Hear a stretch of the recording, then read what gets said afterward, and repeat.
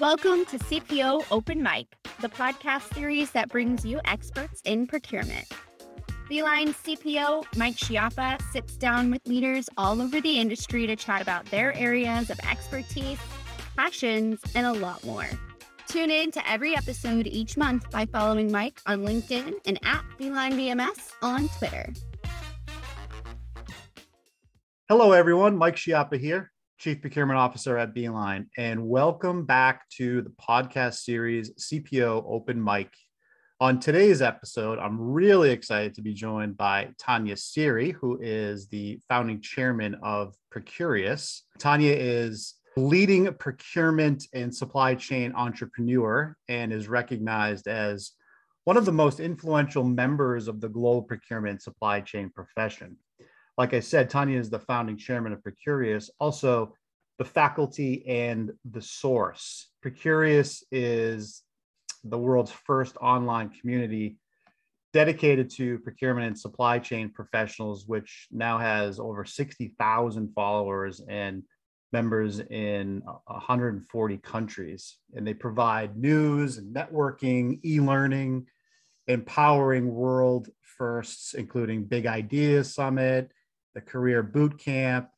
And Procurious is the global knowledge hub for a new generation of professionals.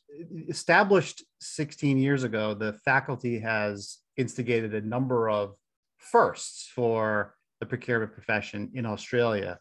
The establishment of a procurement roundtable, which includes many of Australia's leading organizations, creation of an annual Chief Procurement Officer Forum, and attracting leading global procurement thought leaders to teach in Australia. So throughout her career, Tania has wholly been committed to raising the profile of procurement and supply chain professions, and we're gonna talk a lot about that today and connecting its leaders. And she's a regular commentator and host of global webinars and digital events. So, Tania, I would like to welcome you to my podcast. Well, thank you, Mike. I'm very excited to be here today. Wonderful. So how are things going? It's been a while since we've caught up. Really fabulous. I mean, I think I'm like everyone else navigating this new normal, but I'm thriving. It's definitely been challenging, but I'm very excited about the year ahead and what it brings for everyone in procurement and supply chain. Yeah, that's great. I think to start off, I'd like to talk a little bit about Procurious and what is Procurious all about. I mean, I know what it's all about, but I want my listeners to learn a little bit more. Well, it's a little bit like what you learn from the old world, you can adapt for the new world, Mike. So during my career with procurement throughout, really around the world, I learned the power of bringing people together. So when I was based in the US working for Alcoa, we sort of had 25 business units around the world. And we used to bring together the CPOs. And at first it was a real struggle for people to break down their business unit silos and their industry silos because they were all operating in different industries. But within 6 months, the power of that group was amazing. The amount of information was shared and that was learned was really phenomenal. And I saw the energy coming from that group of CPOs. So when I returned to Australia, I really thought, gee, how do I capture that? So I started some roundtables. That's been going for 15 years now. And then when I moved to London, I thought, how do I scale this globally? And of course, all the social media platforms were really taking off then. So I built Procurious, and that's nearly 9 years ago. I can't believe it. And that's essentially what it is. It's an online platform for people around the world to come together and share knowledge. I've often found that people managing a category, it can be quite a lonely place in procurement. You might be the only person managing your category in your industry, in your state, in your country. So if you can connect with others around the world who are doing similar things, it's actually quite comforting and quite empowering. So that's the concept behind Procurious. Just a bit of background, how it came together, and years later, hopefully still going strong. Yeah, no, I think it's great. And I've participated obviously in a few of your events, and it's the power of the collaboration amongst CPOs and procurement leaders is so impactful. And I know that the folks in some of those sessions that I was in with really got a lot out of it. And I've done them over the years as well. And they're extremely powerful in networking and learning from other organizations and what they're doing and different obstacles and challenges, et cetera, which is fantastic. So being able to pull that all together in a structured way and with you hosting, it's really nice to see. Well, you're a fantastic contributor, Mike, because you bring your experience. And I think this is something I really wanted to share today, is that one of the most powerful parts of being involved in a community, a network, whether you're in a round table or whether you're just online, is you really have to bring your authentic self. And that takes a lot of courage. You know, you shared some great stories about your career, and a lot of people are afraid to share, but it's not until you sort of break through that pain barrier of, opening up until you really get the gains. But I'm getting a bit deep there, Mike. I'm probably getting a bit too philosophical, but thanks for all your contribution to those discussions. I appreciate that very much. Yeah, I mean, look, for me, some of those things are getting outside of the comfort zone on a lot of things. So I'm certainly learning and progressing as I go along.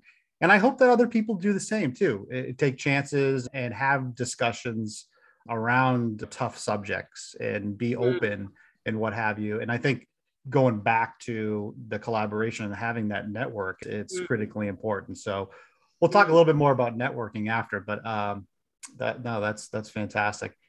So so you have access to all these CPOs and all these procurement leaders, and it's so exciting to me. I mean, that sounds like a really cool position to be in. And I certainly have a lot of discussions with CPOs on a regular basis as well. What's top of mind, or what are some common things that you're hearing from some of these leaders nowadays that might be different from, a couple of years ago? Well, I think what's amazing, very challenging now, is that a lot of the paradigms that we've held true in procurement and supply chain for many years are now being challenged. So I'll just share four. We've all been in a rush to single source, often from low-cost countries, low-cost country sourcing, and particularly China, but also Thailand, various other economies around the world. And we've really gone to sole source in those countries as well. And I think what the pandemic and the whole range of disruptions that have hit us have proven to us is that we actually have to diversify our supply base. And that's going to be a big job for everyone, because everyone's sort of gone sole source to low-cost countries.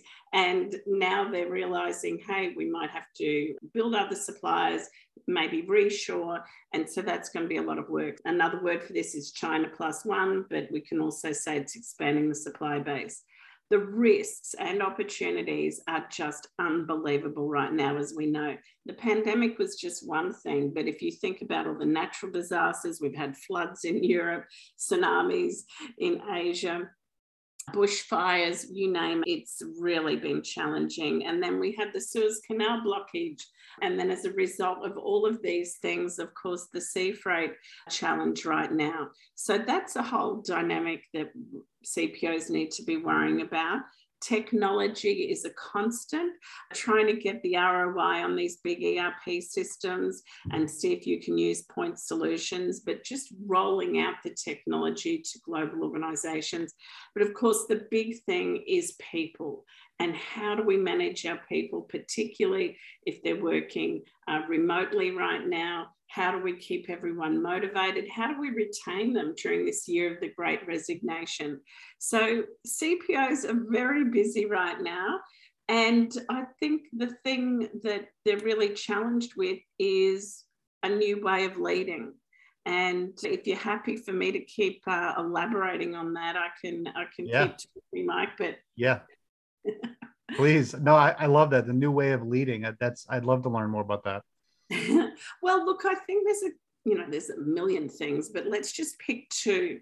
The first thing is really about having to think the unthinkable. And we had an amazing guy, former BBC broadcaster, come and speak at Big Ideas a few years ago now. And what he said has just always resonated with me is that to get to the top previously, you really just had to follow the rules. But now the behaviors that sort of got people to the top, which is compliance, taking orders, following the rule book, no longer exist.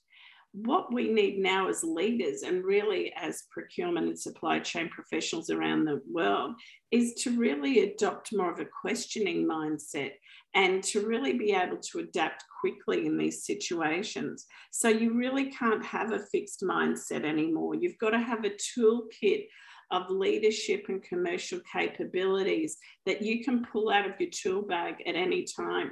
You've also got to be comfortable with being uncomfortable, don't you? I mean, because you don't know all the answers. You don't know what's going to happen tomorrow. So that's a key thing, being able to really adapt to the situation, not have a fixed mindset. Yeah. The second thing is about managing our people. And I'd love to talk more about that with you. It's just totally blown up, hasn't it, in the last 2 or 3 years?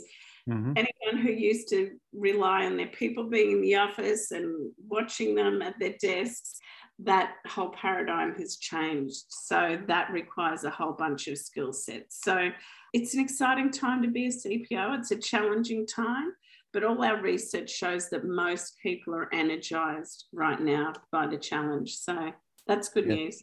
Well, boy, you hit on a lot of really interesting topics there, and I couldn't agree with you more. I love the whole new way of leading, and before to kind of climb that corporate ladder, follow the rules, and now the leaders have to be having a questioning mindset. I wrote down adaptability and flexibility, and having that large toolbox and skill sets is critically important. Because the CPOs and procurement leaders are being pulled in so many different ways, in different geographies and different seasons of the year, et cetera. So you really have to be very versatile as CPOs. The guardrails are kind of gray guardrails around what CPOs have to do these days, which keeps it fresh and exciting. And I think it allows procurement leaders to be more progressive and open up, kind of like we were talking about before, trying to think outside of the box and maybe get outside of the comfort zone a little bit, which is great. And then you talked about managing people. Boy, is that important. I mean, especially nowadays, managing people the right way and having the right retention strategy in place is critically important. And I've been speaking about that ad nauseum, but it's so important. Anyway, that's. I just had an analogy. I don't know if this resonates with you, but kind of being a modern leader today is like being a rock climber. The guys that have the hard hats, they've got the wires and all these sort of pins to get into the rocks. You've got a trail of people behind you connected by a string. And it's almost like you've got to reach out and find a safe spot for that next step and tap that sort of nail into the mountain and then bring everyone with you, meanwhile wearing your hard hat for all the rocks that are falling, It's just, I don't know, that just came to mind, but it's just so true. You don't necessarily know the path forward, but as long as you just keep on making the best decisions you can that progresses the effort, then you've just got to keep moving. Because the other thing is that it's easy as a leader right now to sort of become frozen by the enormity of the challenges. And I think what everyone just needs to remember, as long as they just make sound decisions and keep moving forward, we will prevail. Yeah, no, absolutely.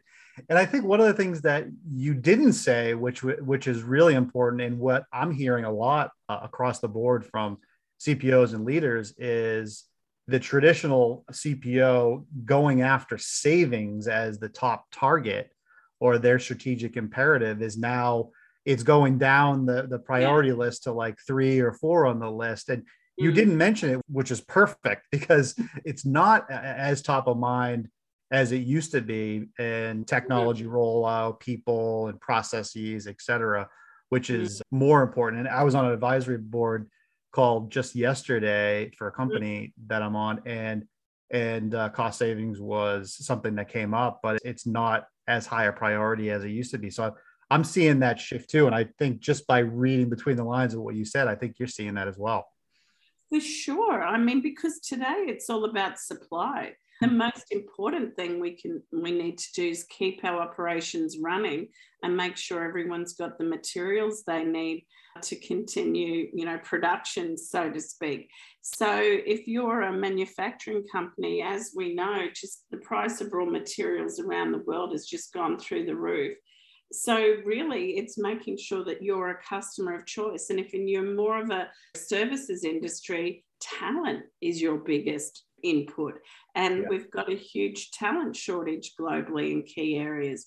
So you've actually got to be an employer of choice. So this is really, once again, these paradigm shifts, this is turning the world on its head, is that now leaders, including procurement and supply chain, actually have to almost reverse market and make themselves attractive to supply. And a lot of that comes down, there's a whole range of options that people can use, but certainly in the talent space, purpose is a big attraction point, and focusing on ESG. So yeah, definitely Mike's cost savings at the moment is down. It's like, let's make sure we can keep production running, and how do we secure the products and services we need to keep the operations running.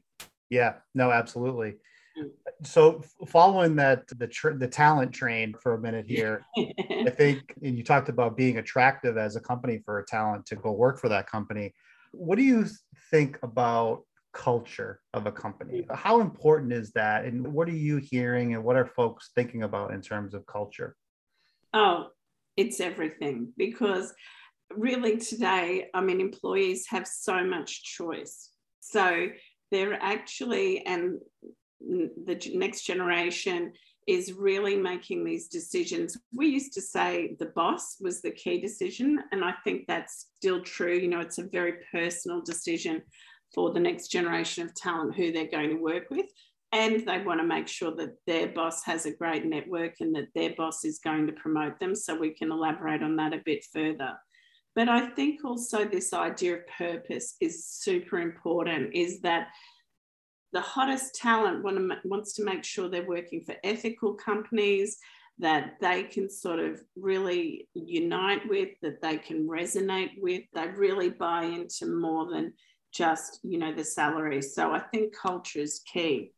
And I guess I'm in a fortunate position. One of the reasons that I started my own company is that I really wanted to create a culture rather than a company. And that's what I've always said to everyone. I'm creating a culture, not a company here, because essentially that's what people buy into, and your customers buy into that too. And we can see that with all the research on Gen Z. They're going to be reviewing carefully what our ethics, what our thinking is around the way we operate. But for me, it's been key to the success of my companies over the last 2 decades is having a strong culture. I love that. Yeah, I love that. I love the purpose. I love the way you say create a culture, not a company. It's so spot on to me. And, me personally, within the Beeline organization, the culture is absolutely amazing. And it just permeates across the board. And you're absolutely right. I mean, customers they're buying from you, and they're buying into your organization and the people. Even if you're selling technology, you're still buying people. Oh, for sure. Yeah, right? Oh, absolutely. And I think if I was a CPO right now, I'd be thinking a lot about culture, because to build on our earlier discussion, we need a culture of inquirers, of people who are comfortable with being uncomfortable, people who have questions, not answers, and can work across the organisation and bring people together to solve problems. I read something, Mary Barra from GM made an announcement the other week around their, autonomous vehicle program. And she said, she called the employees industrial problem solvers. And I just thought, I love that term, because I think essentially that's what we need. There's so many obstacles at the moment. We really need people in our organisation who can navigate that and solve problems. And for a long time, I've been saying people are worried about the bots, they're worried about automation and AI, RPA.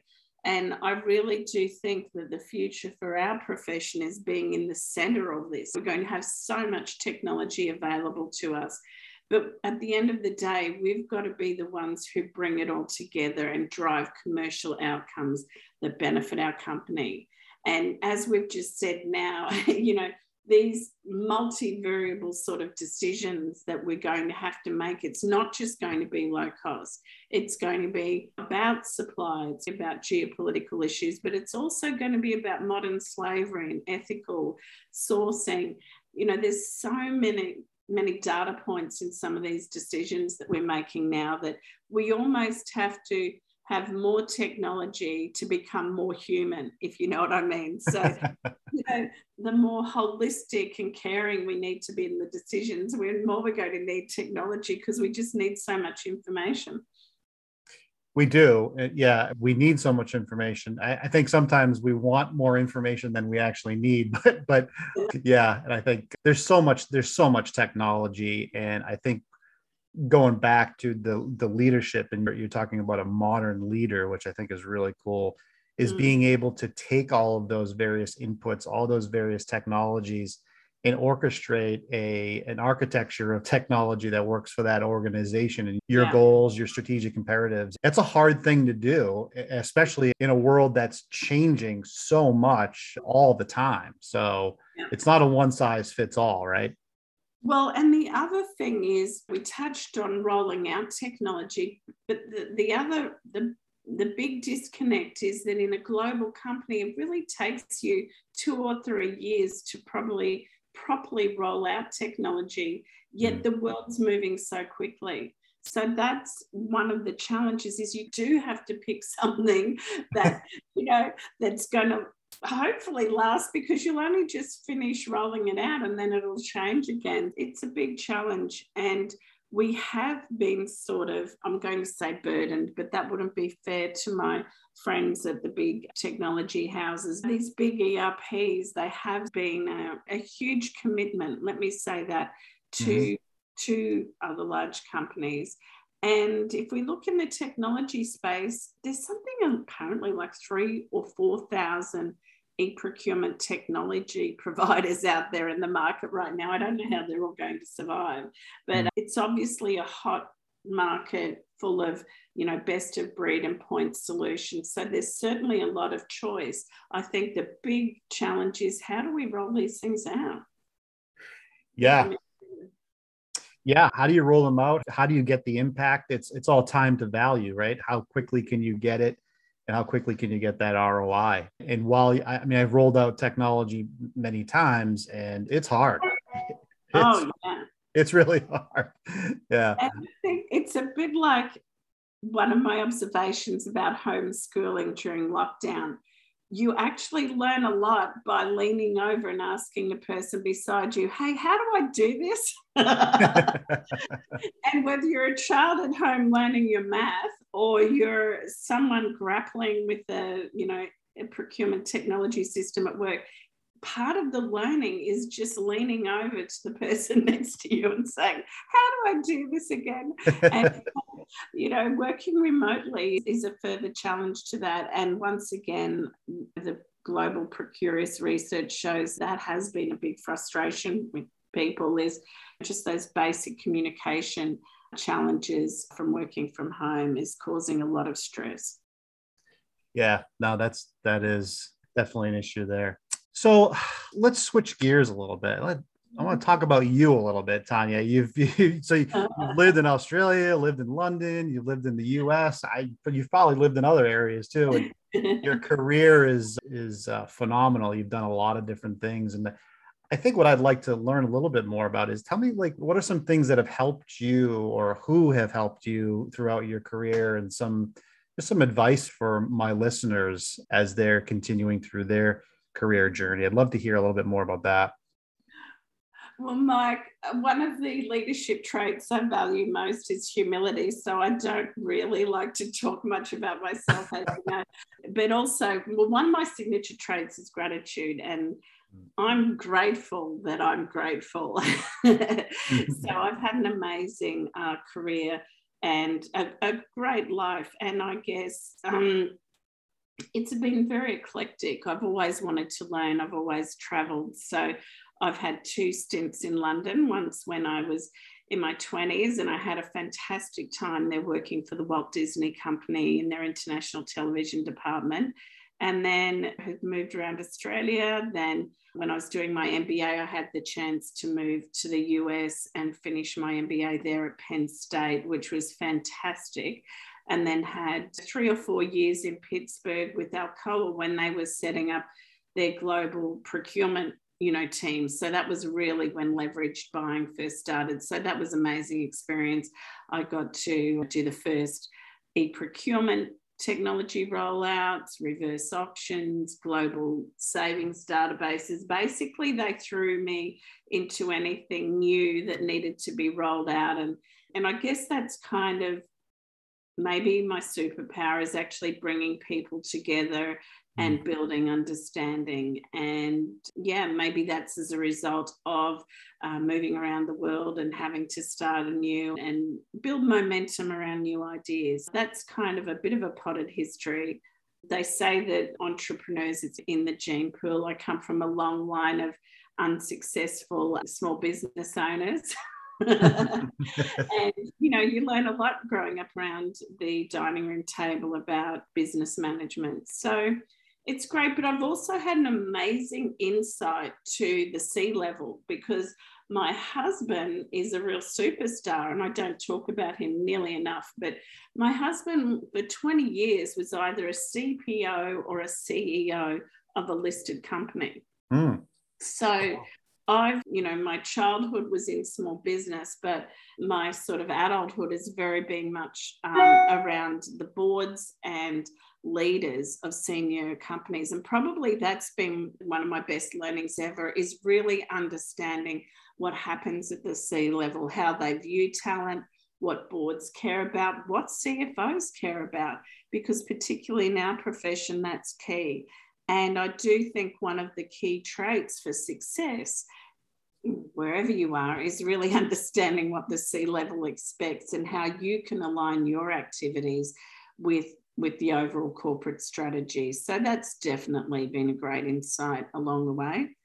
And I think whoever your partner is a key business decision as well, because my partner's supported me in my career 100%. Hopefully, as I have to my partners. I do think that's critical. And is that enough, Mike? Have I opened up enough? You did a great job. I know you don't like talking about yourself, but that's awesome. I didn't know that about your husband. I did know that you brought people together throughout your career, which is fantastic. And you continue to do that. And that's great. And I'm grateful for being associated with you as well in your organization. So, Mike.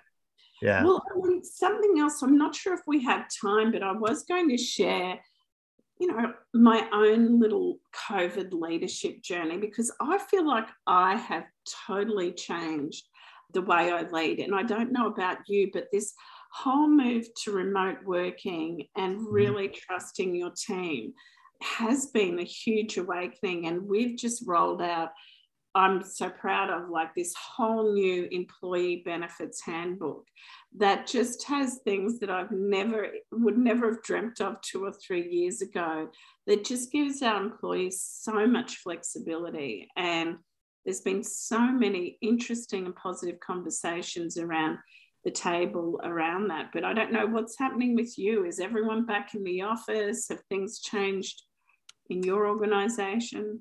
Yeah, our organization it's a hybrid, right? We have a few locations, and some folks are coming into the office on a kind of sporadic basis, and a lot of people work from home as well. And it hasn't changed too much in the recent past, although we have been starting to get together a little bit more, which has been nice, face to face. Some people are still not comfortable with that, which is perfectly okay. But yeah, no, it's changing a little bit, and it'll be interesting to see how that continues to evolve over the next several months. Yeah. But I think the key there is, and I think you touched on this before, is making people comfortable and continuing to feel like they're valued employees. And obviously the benefits around being able to work from home and having the flexibility is crucial for having that work-life balance and getting the most out of people, because I think that's the key. Well, we have 2 days in the office, and our team, well, at least here in Melbourne, where I've been for the last 2 years, I haven't been back to London for 2 years. So I've still got a home there, but we've had a great time here. I'm in such a beautiful city. The teams are very happy to come in a couple of days, because what we do for those 2 days is collaborate and get all our brainstorming and planning done. But then working from home, you can really power through whatever you need to get done. So that's important. There's no substitute for in person. Yeah, I mean, the impact of just being together and collaborating is just immeasurable. We figure it out. We learn how to adapt. Mike, something I did want to share today that has been a little personal success thing for me has been looking at your pit crew. So let's just say you are a Formula One racing car driver.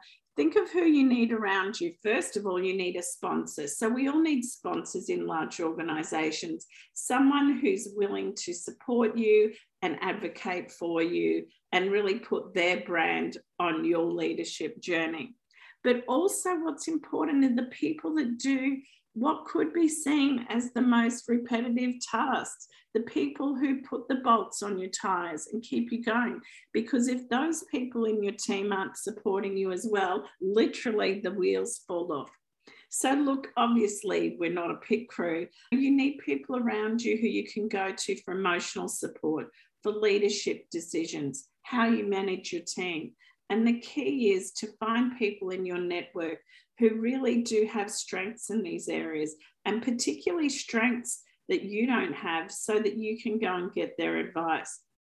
Another funny thing that someone once told me is to really be best friends with your enemy. It sounds like something from a Godfather movie. You can actually learn a lot from the people that you get on with the least, because there's a reason why your personalities don't really mesh.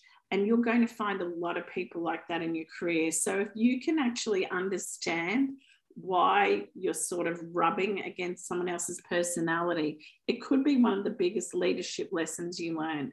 So yeah, Mike, that was just a couple of little thoughts, a little pit crew analogy that I thought I might share with your listeners today. I love that. Yeah, I think that's a great example for the listeners. It's proven to be true for myself as well. I love that terminology of the pit crew. My pit crew to help me out as well. Critically important. The last thing I wanted to end with, I do remember you talking to me about Bravo, and that's with the women in supply chain and procurement. I'd love for you to talk a couple minutes about that. No, absolutely. Thank you, Mike, because it's a huge passion and something that I'm putting a lot of energy into right now to prepare for the launch of this global program. But look, I've never really organised or orchestrated women-only programs in the 20 years I've been in business, because I've always felt that, in fact, we had to be inclusive of all genders, and that it wasn't right to call out one particular gender. And that probably by leading and being a female entrepreneur in my profession was a big contribution, because as they say, you can't be what you can't see. So I try to be quite visible if you've ever been on LinkedIn and set the scene. But what I've realized during particularly COVID is that women definitely have been disadvantaged by the pandemic. And it's probably set back women in business at least a couple of decades, because they're still traditionally taking on a lot of the physical and emotional domestic labour. And so I really wanted to do something, and I was approached by a client to initiate this program, and we ran it in APAC last year, and we had 400 participants. And it's really bringing women together and just really inspiring, motivating, speaking to them as a particular, subset or important subset of our profession. So we'll be rolling that out shortly. We'll have events, masterclasses, mentoring opportunities. So it should be a lot of fun. And we got a lot of feedback from our global community. We've been also talking a lot about ethical sourcing, and I think this will be a great opportunity for women to help all women in the supply chain. So as we know, quite often women are the more disadvantaged segment of the supply chain. If we think about textile workers, various other industries impacted by modern slavery. So it'll be a really great opportunity to shine a light on all women in the supply chain. So hopefully some of your listeners can participate, and hopefully we can get Beeline involved as well. So in one form or another. Yeah, that is so wonderful. I haven't heard of anybody doing anything like that. So bravo to you for doing that. That's amazing. So is there a particular place or yes, on the Procurious platform. So we'd love all your listeners to jump on and become a member of Procurious. Look, you do have to fill in a bit of information at the start. We just want to make sure our community is very authentic and are in fact in procurement and supply chain. But once you're registered, it's really one click to register for any of our webcasts, download any of the reports. So once you're in there, it's just a one click into the future to download all the materials. That's really cool. I'm sure you'll have a few women that will take you up on that offer listening to this. So I appreciate that. That's awesome. Well, we also have a few Beeline white papers and webcasts in there too, Mike. So, that's handy for everyone to understand what you're doing. That sure is. Thank you very much. Oh, that's great. Well, listen, Tania, it's been a pleasure speaking with you today. I've learned a tremendous amount, and I really appreciate your time and your efforts for continuing to help this industry collaborate and network. And obviously that last piece on Bravo, that's pretty magnificent. So again, thank you for your time today. It was a pleasure. Oh, thank you, Mike. I always love catching up with you. So look forward to seeing you soon. Excellent. Thank you. I'd like to thank all of you again for listening. Be safe out there and have a great day. You've been listening to CPO Open Mic with Beeline CPO Mike Schiappa. Tune in to each episode every month by following Mike on LinkedIn and at Beeline BMS on Twitter.